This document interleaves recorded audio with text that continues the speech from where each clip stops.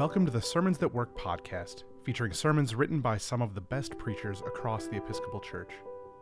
Our reader this month is me, Chris Sikkema, Manager for Special Projects in the Episcopal Church's Office of Communication, and member of Calvary Episcopal Church in Rochester, Minnesota. Today's sermon is for Monday in Holy Week and is titled Extravagant Love. The sermon was written by the Reverend Danae M. Ashley. Now the green blade riseth from the buried grain, wheat that in dark earth many days has lain. Love lives again that with the dead has been. Love is come again like wheat that springeth green. This is the first verse of hymn 204 in our hymnal, and while it is an Easter hymn and we are not yet there, its lines echo our natural surroundings in the Northern Hemisphere.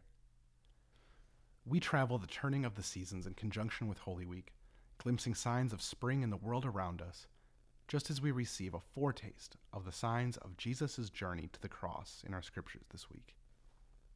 In our gospel story, we find Jesus attending a dinner that Lazarus, Mary, and Martha are giving in his honor. It seems to be a farewell dinner, a predicator in John's gospel, for the Last Supper that would occur in just a few days. Mary is moved to anoint Jesus' feet with costly perfume and wipe them with her hair, in the same way Jesus will with the disciples' feet not long after this encounter.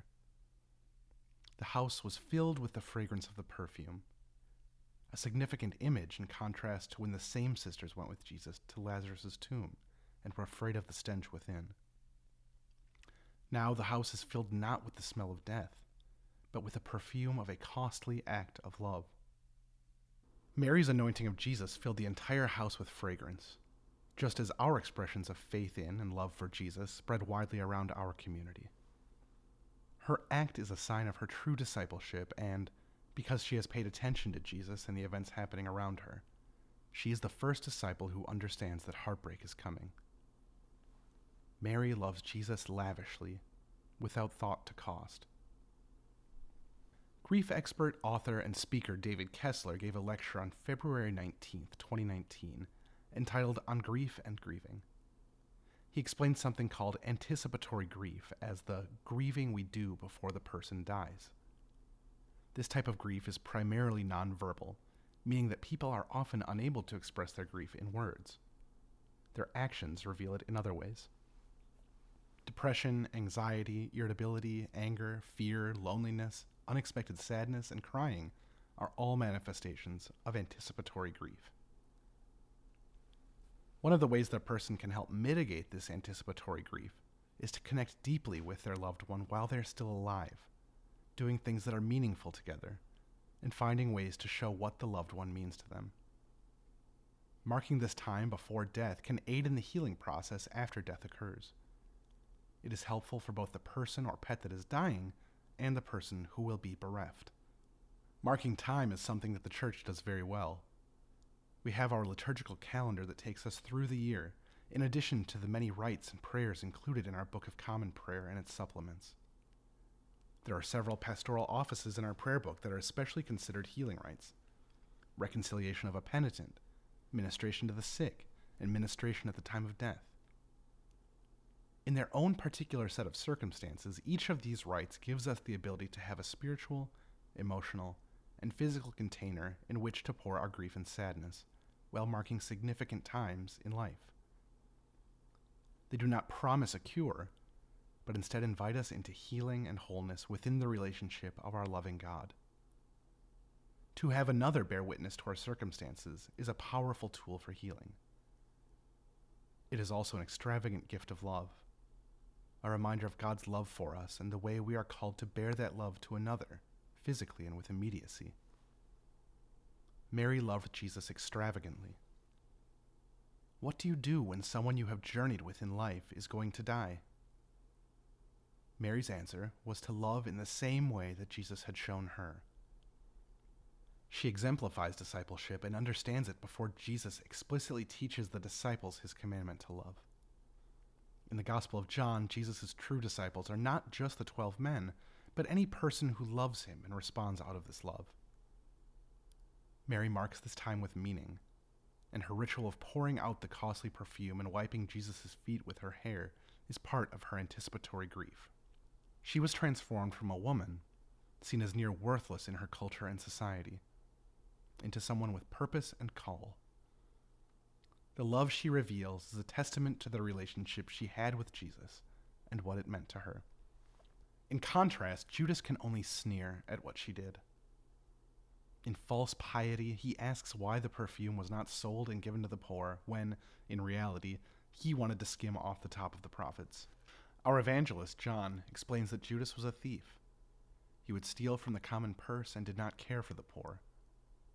We also know that Judas ultimately betrays Jesus, and while we hope to take after Mary, we may wonder how often we too play Judas's part. We are faced with two very different reactions to Jesus: Mary's response of the fullness of life and discipleship, and Judas's denial of that same path. Yet the two probably feel familiar to each of us because we are comprised of both. We have a little Mary and a little Judas sitting on each shoulder, don't we?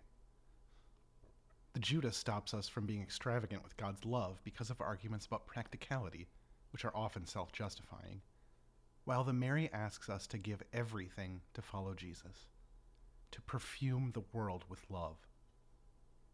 The Judas tells you to serve yourself and not worry about how it affects others, while the Mary encourages you to love others fiercely and lavishly. Which will we choose to heed? Thomas Merton wrote, "The spiritual life is first of all a life. It is not merely something to be known and studied. It is to be lived. Thinking about life is not living. Thinking about how we would like to love Jesus is not loving." Mary got it. She was the best disciple of all. She loved Jesus and was not afraid to show the abundance of that love, even though others thought her behavior scandalous and wasting a valuable resource. A fool, really. Kind of like Jesus, who was foolish enough to know the possible fate ahead of him and still turn his face to Jerusalem. We are all dying, aren't we? How would it be if we recognized this and loved each other extravagantly? Perhaps we would be disciples, as Mary was, and live into this blessing sometimes attributed to the Franciscan order. May God bless you with discomfort at easy answers, half-truths, and superficial relationships, so that you may live deep within your heart. May God bless you with anger at injustice, oppression, and exploitation of people, so that you may work for justice, freedom, and peace. May God bless you with tears to shed for those who suffer from pain, rejection, starvation, and war, so that you may reach out your hand to comfort them and to turn their pain into joy. May God bless you with enough foolishness to believe that you can make a difference in this world, so that you can do what others claim cannot be done. May the peace of God and the God of peace be with you forevermore. Amen. The Reverend Danae M. Ashley is an Episcopal priest and marriage and family therapist who has ministered with parishes in North Carolina, New York, and Minnesota, and currently serves as the Associate Rector at St. Andrew's Episcopal Church in Seattle and a therapist at Soul Spa, Seattle. Danae uses art, music, drama, poetry, and movement in counseling, spiritual direction, and creation of ritual. Her interfaith clergy care circles for therapeutic group Spiritual Direction directly supports diverse clergy in varied circumstances around the country. She is an alumna of Young Clergy Women International and is a member of Thank God for Sex, promoting healing for those who have shame about their bodies, sexuality, and faith. Danae is also one of the contributors of the book Still a Mother, Journeys Through Perinatal Bereavement. Additionally, she produced the play Naming the Unnamed, Stories of Fertility Struggle with the playwright Amanda Aiken. She has written for Working Preacher, Craft of Preaching, and has been featured on several podcasts regarding fertility struggle and faith. Danae's favorite pastimes include hiking with her husband and beloved dog, reading, traveling, volunteering as a master gardener, dancing with Wild Abandoned's Celtic music, and serious karaoke. Sermons That Work is an offering of the Episcopal Church's Office of Communication. For more free resources, including sermons, Bible studies, bulletin inserts, and more, visit episcopalchurch.org/sermons. We would love it if you'd rate, review, and subscribe to our podcast on your favorite podcasting platform. And while you're at it, share it with a friend.